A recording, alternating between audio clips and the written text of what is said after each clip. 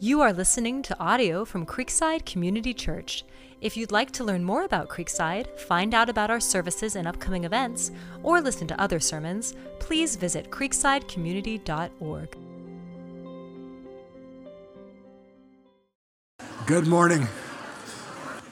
I'm glad somebody else has those what is the word moments. I'm John Bruce, one of the pastors here, and welcome. Good to see you all. If you're an NBA fan, you know there's 4 teams left, and they're vying for the Western Eastern Conference Championships, and you also know that our beloved Warriors are not one of them. And a week ago Friday, when the Warriors dropped their 6th game, not only dropped their 6th game, but did it in such a humiliating fashion, I was pretty distraught. Along with all the other fans, of course. But the next morning, I was a little more philosophical about it, and especially when I read that Steve Kerr, the coach, and a number of the players said, yeah, we're just not a championship team this year. And I thought, I wish you would have told us that. Would have got our hopes up, you know. And I thought, what makes a championship team? Because they still had that same core of superstars that won the championship last year. And so even though this year's version was a little weaker and they couldn't win any games away from home, and I just figured that when they got to the playoffs, they'd flip the switch and they'd become the Warriors of old and dominate throughout the... And that's why I think a lot of us were so disappointed that we just couldn't believe what our eyes had told us all year. But I started thinking, what makes a championship team? It's more than the superstars, because they had the same superstars. But apparently, the rest of the roster just was not as strong as last year's roster, and they got beat by the Lakers. And I realized that no cheers for the Lakers here. I wouldn't call it blasphemy, but I just thought, what a job that general managers, whether it be football or basketball or baseball, in this era of salary caps have in how to allocate their finances. Do you invest in a few really great name players and then do what you can with the rest of the roster? Or do you kind of not have as many superstars but have a better overall quality? And those of you who are not NBA fans, what does this have to do with 1 Corinthians? And I think that in a way that teams are like churches. Because when we look at a church, often we'll look at the superstar. We'll look at who the pastor is or what prominent ministry they have. But that's not really the test of the strength of a church.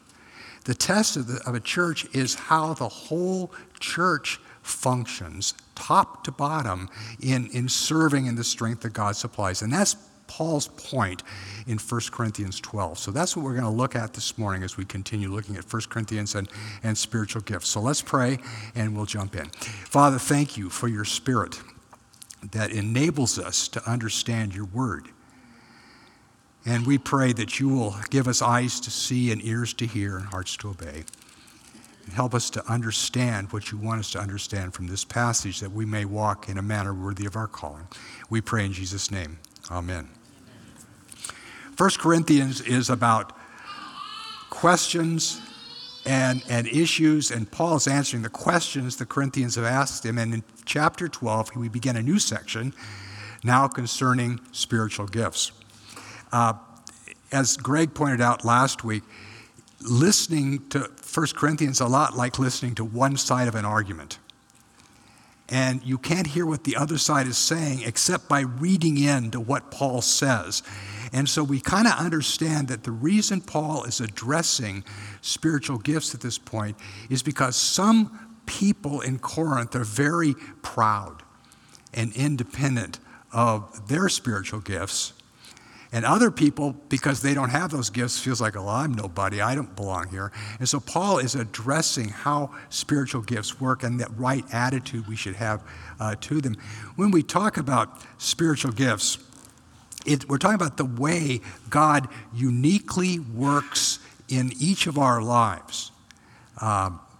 There's a list of spiritual gifts at the first part of the chapter. There's a completely different list at the end of the chapter. There's another list in Ephesians 4 and another list in Romans 12.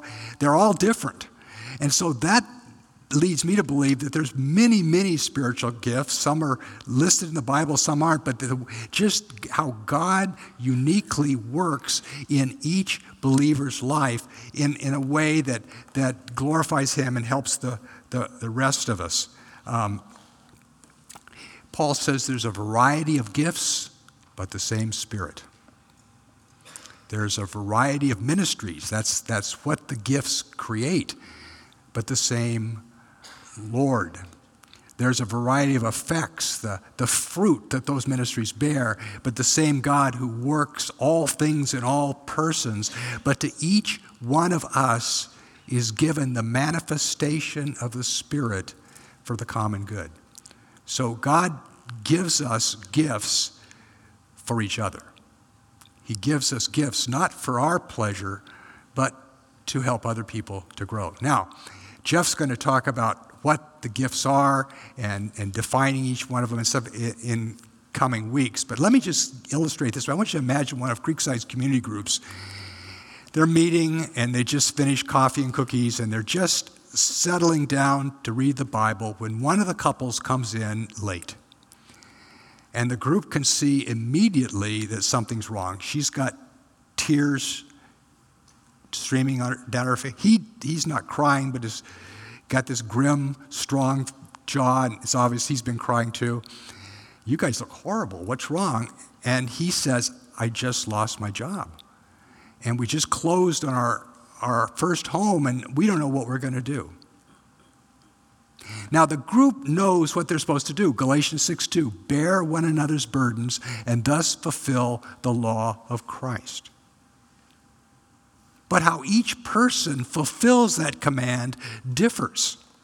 One woman immediately throws her arms around the gal and gives her a hug, while another guy goes to find a box of Kleenex. Another person starts going through his phone, looking for contacts that he can recommend to this guy to find a new job. Another person brings them cookies and coffee. Another person reads a passage from the Bible where God promises to always take care of his children. Another person asks, what are your needs right now? Another person just quietly transfers money from his checking account to their account. Another person lays out, here's what you can do over the next 2 weeks. Another person prays this great prayer. They all do something different, but they all do what Jesus would do if he were there, but they do it collectively. Does that make sense?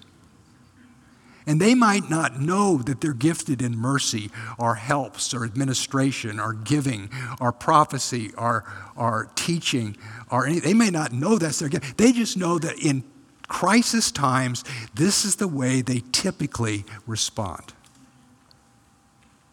That's what spiritual gifts are. It's the way that Christ works through you uniquely for the needs of the rest of the church.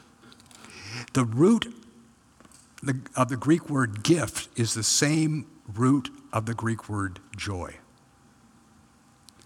And some scholars have suggested that your spiritual gift is what you can do with the minimum of effort, the maximum of joy, and the maximum of impact on other people.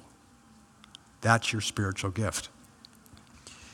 How do you discover your spiritual gift? Several years ago, our high school group asked me to accompany them down to Pajaro Dunes and teach on spiritual gifts. And so I took them through this test we developed on how to recognize your spiritual gift. And it was pretty extensive, and by the end of the time, one of the seniors told me she knew she had all the gifts.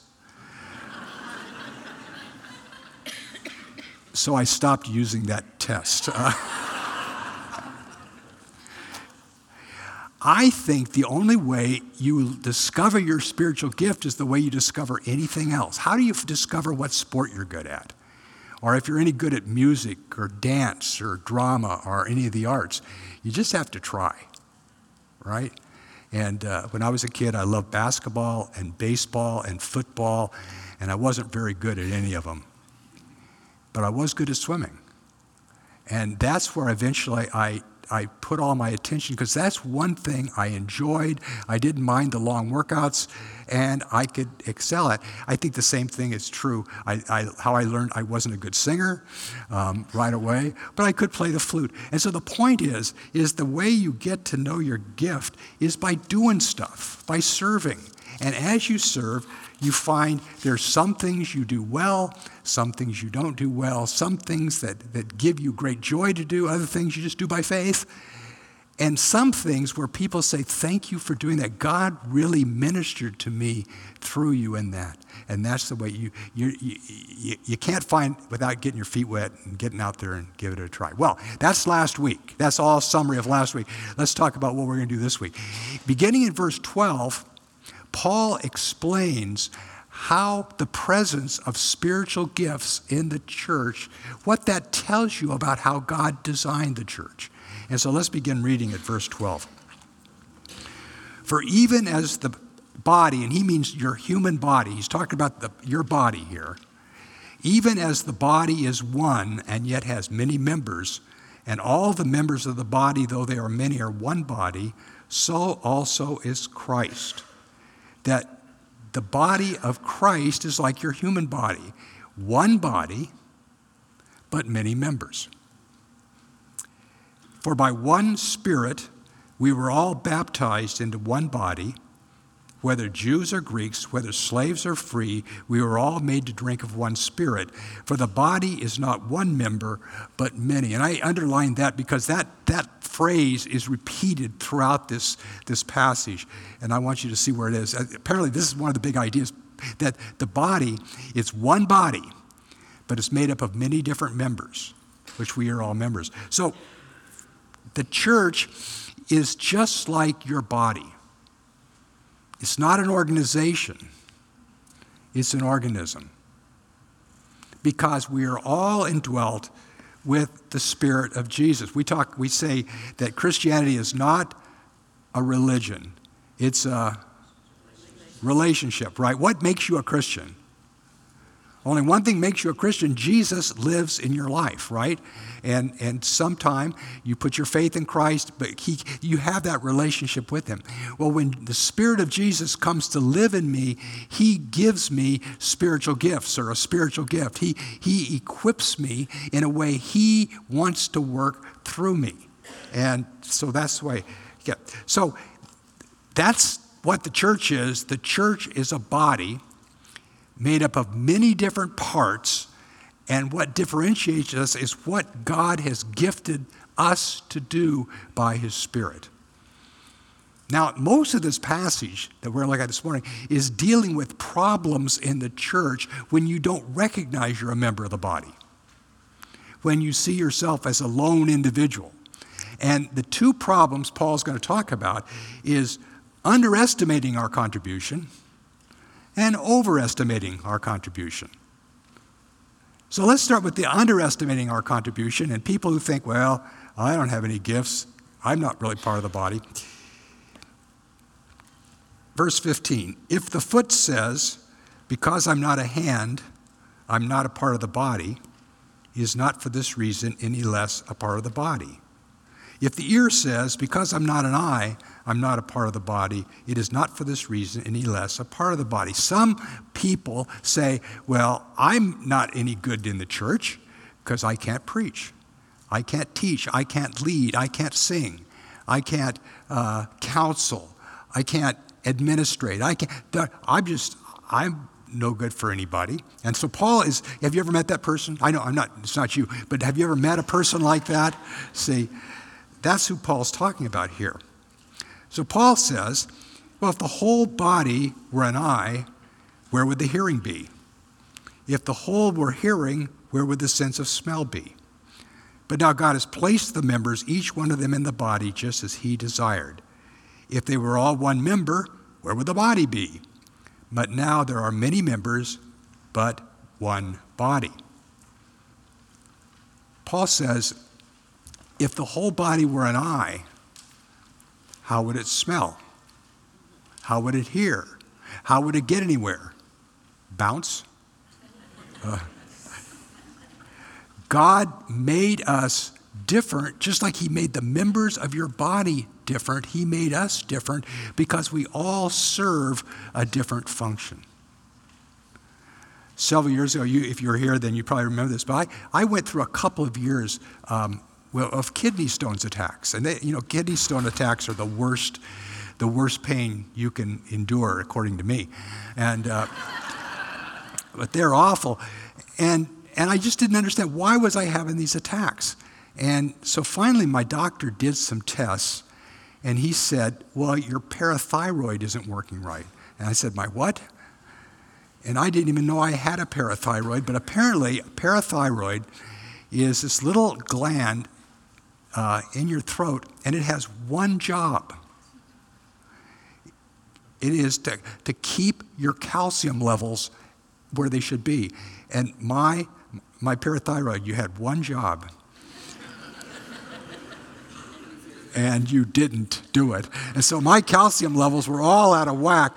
So I had to get surgery. And the good news is I had a benign tumor, and they took that off. The bad news is the doctor clipped one of my vocal cords accidentally. So I have not been able to talk right since. But anyway, I think this mistake of saying I am useless to the body, I'm no good, I have nothing to offer, is the most common mistake Christians make. Because there are far more consumers in the church than there are contributors. Wouldn't you agree? There are far more people who come to consume what we produce than who are actively helping us to produce. And since joy doesn't come from consumption, but joy comes from contribution, that's why there's so many boring Christians. They're just bored. And that's why they look somewhere else, some other avenue to excel in, because they don't think there's anything for them to do at the church. Well, Paul's answer is, how many spare body parts do you have in your body? Can you think of any spare parts? Any parts you don't need? No. Well, that's the same way with the body of Christ. Now God has placed the members, each one of them in the body, just as he desired. You have the gift that God designed for you. And God doesn't create junk. So you are necessary. So what do? You get involved. There are so many things to do here at Creekside. We need people in community groups. We need people help and take care of the children and teach the children. We need greeters. We need security people. We need administrators. We need secretaries. We need HR people.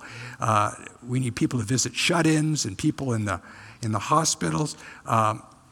People who can do all the technical stuff. People who are vocalists. People who are musicians. Counselors, listeners, the list goes on and on. There is a need for everything. And as you begin involved in some kind of ministry, you'll discover what I do well, what I don't do so well, what gives me joy, what blesses other people, what doesn't. And through being involved in the body, you will gradually feel, here is what God has gifted me to do. Amen. So that's for the people who underestimate your spiritual gift, underestimate what you can contribute. You just got to get out and try and let the Lord lead you. By the way, when we talk about exercising spiritual gifts, because they're gifts of the Spirit, you cannot do it by kind of gritting your teeth and say, okay, here, I'm going to go do that. It's got to be by faith. It's got to be like, Lord, here I am. And I'm going to try this now, but you're going to have to empower me. You're the one who's going to have to work through me. So leave that little addendum. Let's talk about, by the way, that's the way I learned I could teach. I never thought I was a teacher, but I just tried it once. And it wasn't very good. But I really liked it. I really enjoyed it. And the poor people that heard me, they enjoyed it too. For the first time, I began to realize maybe this is what God has gifted me to do. And so I began to pursue it. And the more I did it, the more God blessed. But you only learn it. God doesn't just appear to you and say, okay, here's your gift. Sign on the bottom line. You have to try. Okay, let's talk about the other problem that we have when we don't see ourselves as members of the body, when we see ourselves as independent, and that's overestimating our contribution. George Barna Group did a study. Well, that's all they do is do studies. But one study they did, they found that 95% of Americans define themselves as independent thinkers. And they think that's a good thing. Americans, we are fascinated with independence, right? We want to be financially independent so that we don't have to depend on anybody else. We want to be professionally independent so that nobody can tell us what to do. We want to be relationally independent so we don't need anybody. Athletes often care more about their personal statistics than whether their team is winning or not. Men and women, I hear all the time, they want to decide, I'm a self-made man, I'm a self-made woman. There is just a fascination with independence in our country, and that's probably why Americans are so lonely. That most Americans today say they don't have any good friends. Only 1 out of 5 people say they have friends at work. That's why there's no camaraderie. There's no sense of that we're in this together, to hanging out after work, to go get a drink or play sports or something like that. That's very rare. That's why a lot of churches, people come to worship, to hear the Bible taught, but they're not living life together. They're not really good friends. They're not part of things. And apparently this is what had happened in Pt.2. Let's go on, verse 12:21. And the eye cannot say to the hand, I have no need of you. Or again, the head to the feet, I have no need of you. I'm the eye. What need do I have of hands? I'm the head. What need do I have of feet? Well, Paul replies that while a body will be handicapped without eyes, an eye can't survive without a body. And none of us are made so that we can be independent. We all need people. And so the problem here is people who are so gifted that they think, I don't need other Christians. Christians need me, definitely.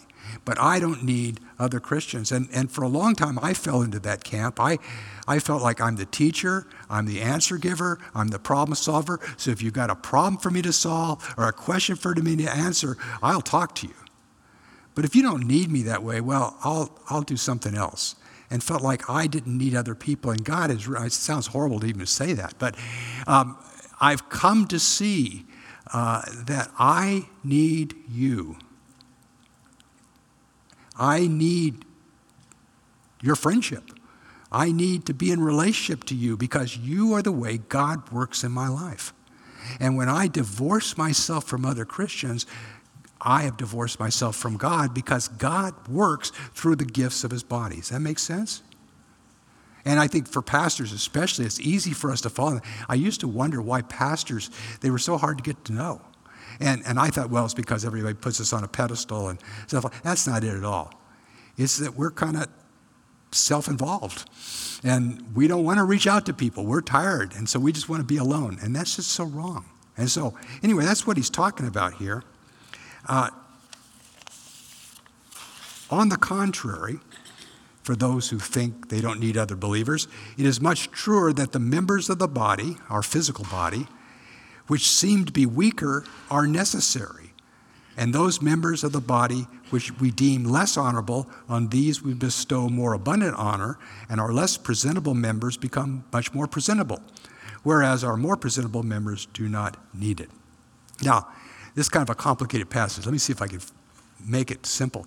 Paul says that in your body you have strong members, like your arms and your legs or your muscles, and you have weaker members, like your kidneys and your liver. You have honorable members, parts of your body that, like your face or your hair or something like that. And you have less honorable members, like your spleen or your bowels or something like that. You have presentable members, parts of your body you don't mind anybody looking at. And you have less presentable members, parts you don't want anybody to look at. But the fact that you have these different kinds of members doesn't affect the way the members feel about each other. See? So that when one member is praised, all the members are praised. The liver, or it'd be the kidneys, liver, kidneys. Anyway, either liver or kidneys, which doesn't get jealous when your skin is praised. And your skin is grateful that the kidney keeps it from turning yellow. Or is it the liver that keeps it? It's the liver. Okay, thank you. Thank you. I obviously know a lot about the body.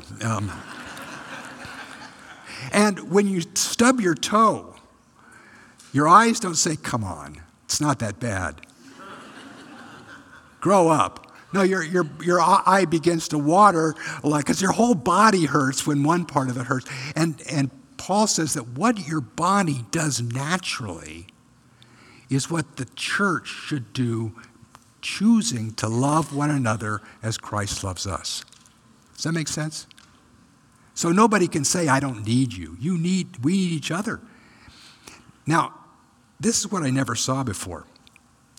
But God has so composed the body, giving more abundant honor to that member which lacked, so that there may be no division in the body, but that the members may have the same care for one another. And if one member suffers, all the members suffer with it. If one member is honored, all the members are honored with it. God did not put us in a body to make us more efficient. He put us in a body to teach us how to love each other. And he made us as dependent on each other as our members of our own body are dependent on the other members, so that he could display his love through the church. Does that make sense? God gave you spiritual gifts, gave us all spiritual gifts, and put us in the body of Christ so that people could see his love through our love for each other. So we have the same care for one another. When one suffers, we all suffer. When one is honored, we are all honored. That's the purpose of spiritual gifts. It's not that we can do our jobs better, it's that we love each other more. This week, Steve Kerr talked about the season. And he said that the lack of trust was the biggest problem in the Warriors this year. He said it began when Draymond Green slugged Jordan Poole. And he said we have to get back to what made us really successful, which is a really trusting environment and a group that relies on one another and makes each other better. He said, when we've been at our best, there is a joy. There's a freedom. Everybody feels confident in each other. And rebuilding that culture is our top priority. Isn't that interesting? He didn't say Jordan Poole needs to go practice more three-pointers. He says we need to be more unified. We need to love each other. Well, that same all for one for all spirit is even more vital in the church if we're going to win our culture. When we overestimate our contribution, or we underestimate our contribution, when we stay independent and unengaged, uncaring, when we're more interested in our local church's success than we are in the success of the church down the road, when we compete with each other for honor and recognition, when we fail to love each other, then we cannot fulfill God's call to be the church. Remember what Jesus says in John 17? He prays for us, and he prays for the disciples and all those who will believe through them. And he says, I pray that they may all be one, so that the world will believe that you sent me and that you love them. In other words, the most powerful force for evangelism we have is our relationships with each other. That as we demonstrate this loving, caring, we're all in it together atmosphere that is rare if non-existent in the rest of the world, that's when people will see that God is a God of love. Because they'll see it through us. They'll see it not because we say it, but because we live it. So those are the two problems you have when you don't see yourself as a member of the body. One member, vitally important, but a member of all the whole body and living that way. Now, Paul ends here by summarizing verses 1 through 11, the spiritual gifts and the body. He puts it all together now, beginning in verse 27. Now you are Christ's body and individually members of it. There again, one body, many members. And God has appointed in the church first apostles, second prophets, third teachers, then miracles, then gifts of healing, helps, administrations, various kinds of tongues. And I was thinking, what does Paul mean when he says that God appointed first apostles, second prophets, third teachers, and so on? I don't think he's talking about ranking, because that would contradict everything he just said about gifts. Because God is the one who gives the gifts, and every gift is necessary. And don't demean your own gifts. So I don't think he's talking about ranking the gifts. Maybe he's talking about the order the gifts appeared. The apostles, they started the church. They took the gospel out first. And then as people became Christians and the church started to function, prophets began to appear, people who would speak the word of God to a specific situation, teachers who teach the word, and then miracles, and so on and so forth. So maybe, I'm not saying that's what it is. I'm just saying that's one idea. But the idea of it being ranked, I don't see it. But here's the point that Paul wants us to see here. All are not apostles, are they? All are not prophets, are they? All are not teachers, are they? All are not workers of miracles, are they? All do not have gifts of healing, do they? All do not speak in tongues, do they? All do not interpret, do they? One body, many gifts. So don't expect everybody to have the same gift, because God has given a variety of gifts. Now, Paul says something very strange at the end here, and I'm going to try to explain it to you. He says, but earnestly desire the greater gifts. That's strange, isn't it? Because I thought he just said that God gives the gifts and that God is the one who makes each one of us for what we've called to, and that everybody is necessary. So why would he say, therefore, desire the greater gifts? Well, there's an alternative translation of this that's based on some manuscripts, and it says it's not a command, it is you are desiring the greater gifts. In other words, this is the problem with your church, is that you all want the greater gifts, you want the notoriety, you want the attention, but I'll show you a better way, which gets into love, which Jeff will teach on next week, the 1 Corinthians 13, the wedding chapter, and which, by the way, has nothing to do with marital love, but that's beside the point. Or another way to translate this, Paul could be just quoting what they say, that in Corinth they're saying, we need to desire the greater gifts. And he's saying, I'll show you a better way, which is love. So that's kind of how all that, I think, how that fits together. Let me end with this. Spiritual gifts are given to us because God loves us. And not only does he love us, but he wants us to love each other. And so he gifts us in such a way that we can minister to other people and other people can minister to us. And when the church is operating the way it should, people will be impressed with, gosh, how those people love each other. And maybe what they say about God being a God of love, perfect love, maybe they know what they're talking about. So I think that's what we need to see is the goal here is not go out and find your gift, because you'll operate in your gift if you're ministering anyway. But the goal is love each other, love each other. And if you're not a Christian, the gospel is really the good news that God loves us. You think about that there is a perfect, all good, all loving God who created us. Well, if that's true, why is the world such a mess? Well, according to the Bible, our first parents distrusted God's love and struck out on their own with their own plan for their life since they couldn't trust God's plan. And we have inherited their suspicious of God mentality. And so we're always trying to find happiness in other things than God. Things of this world, things of a creation, things we can do. And that's why we're always frustrated.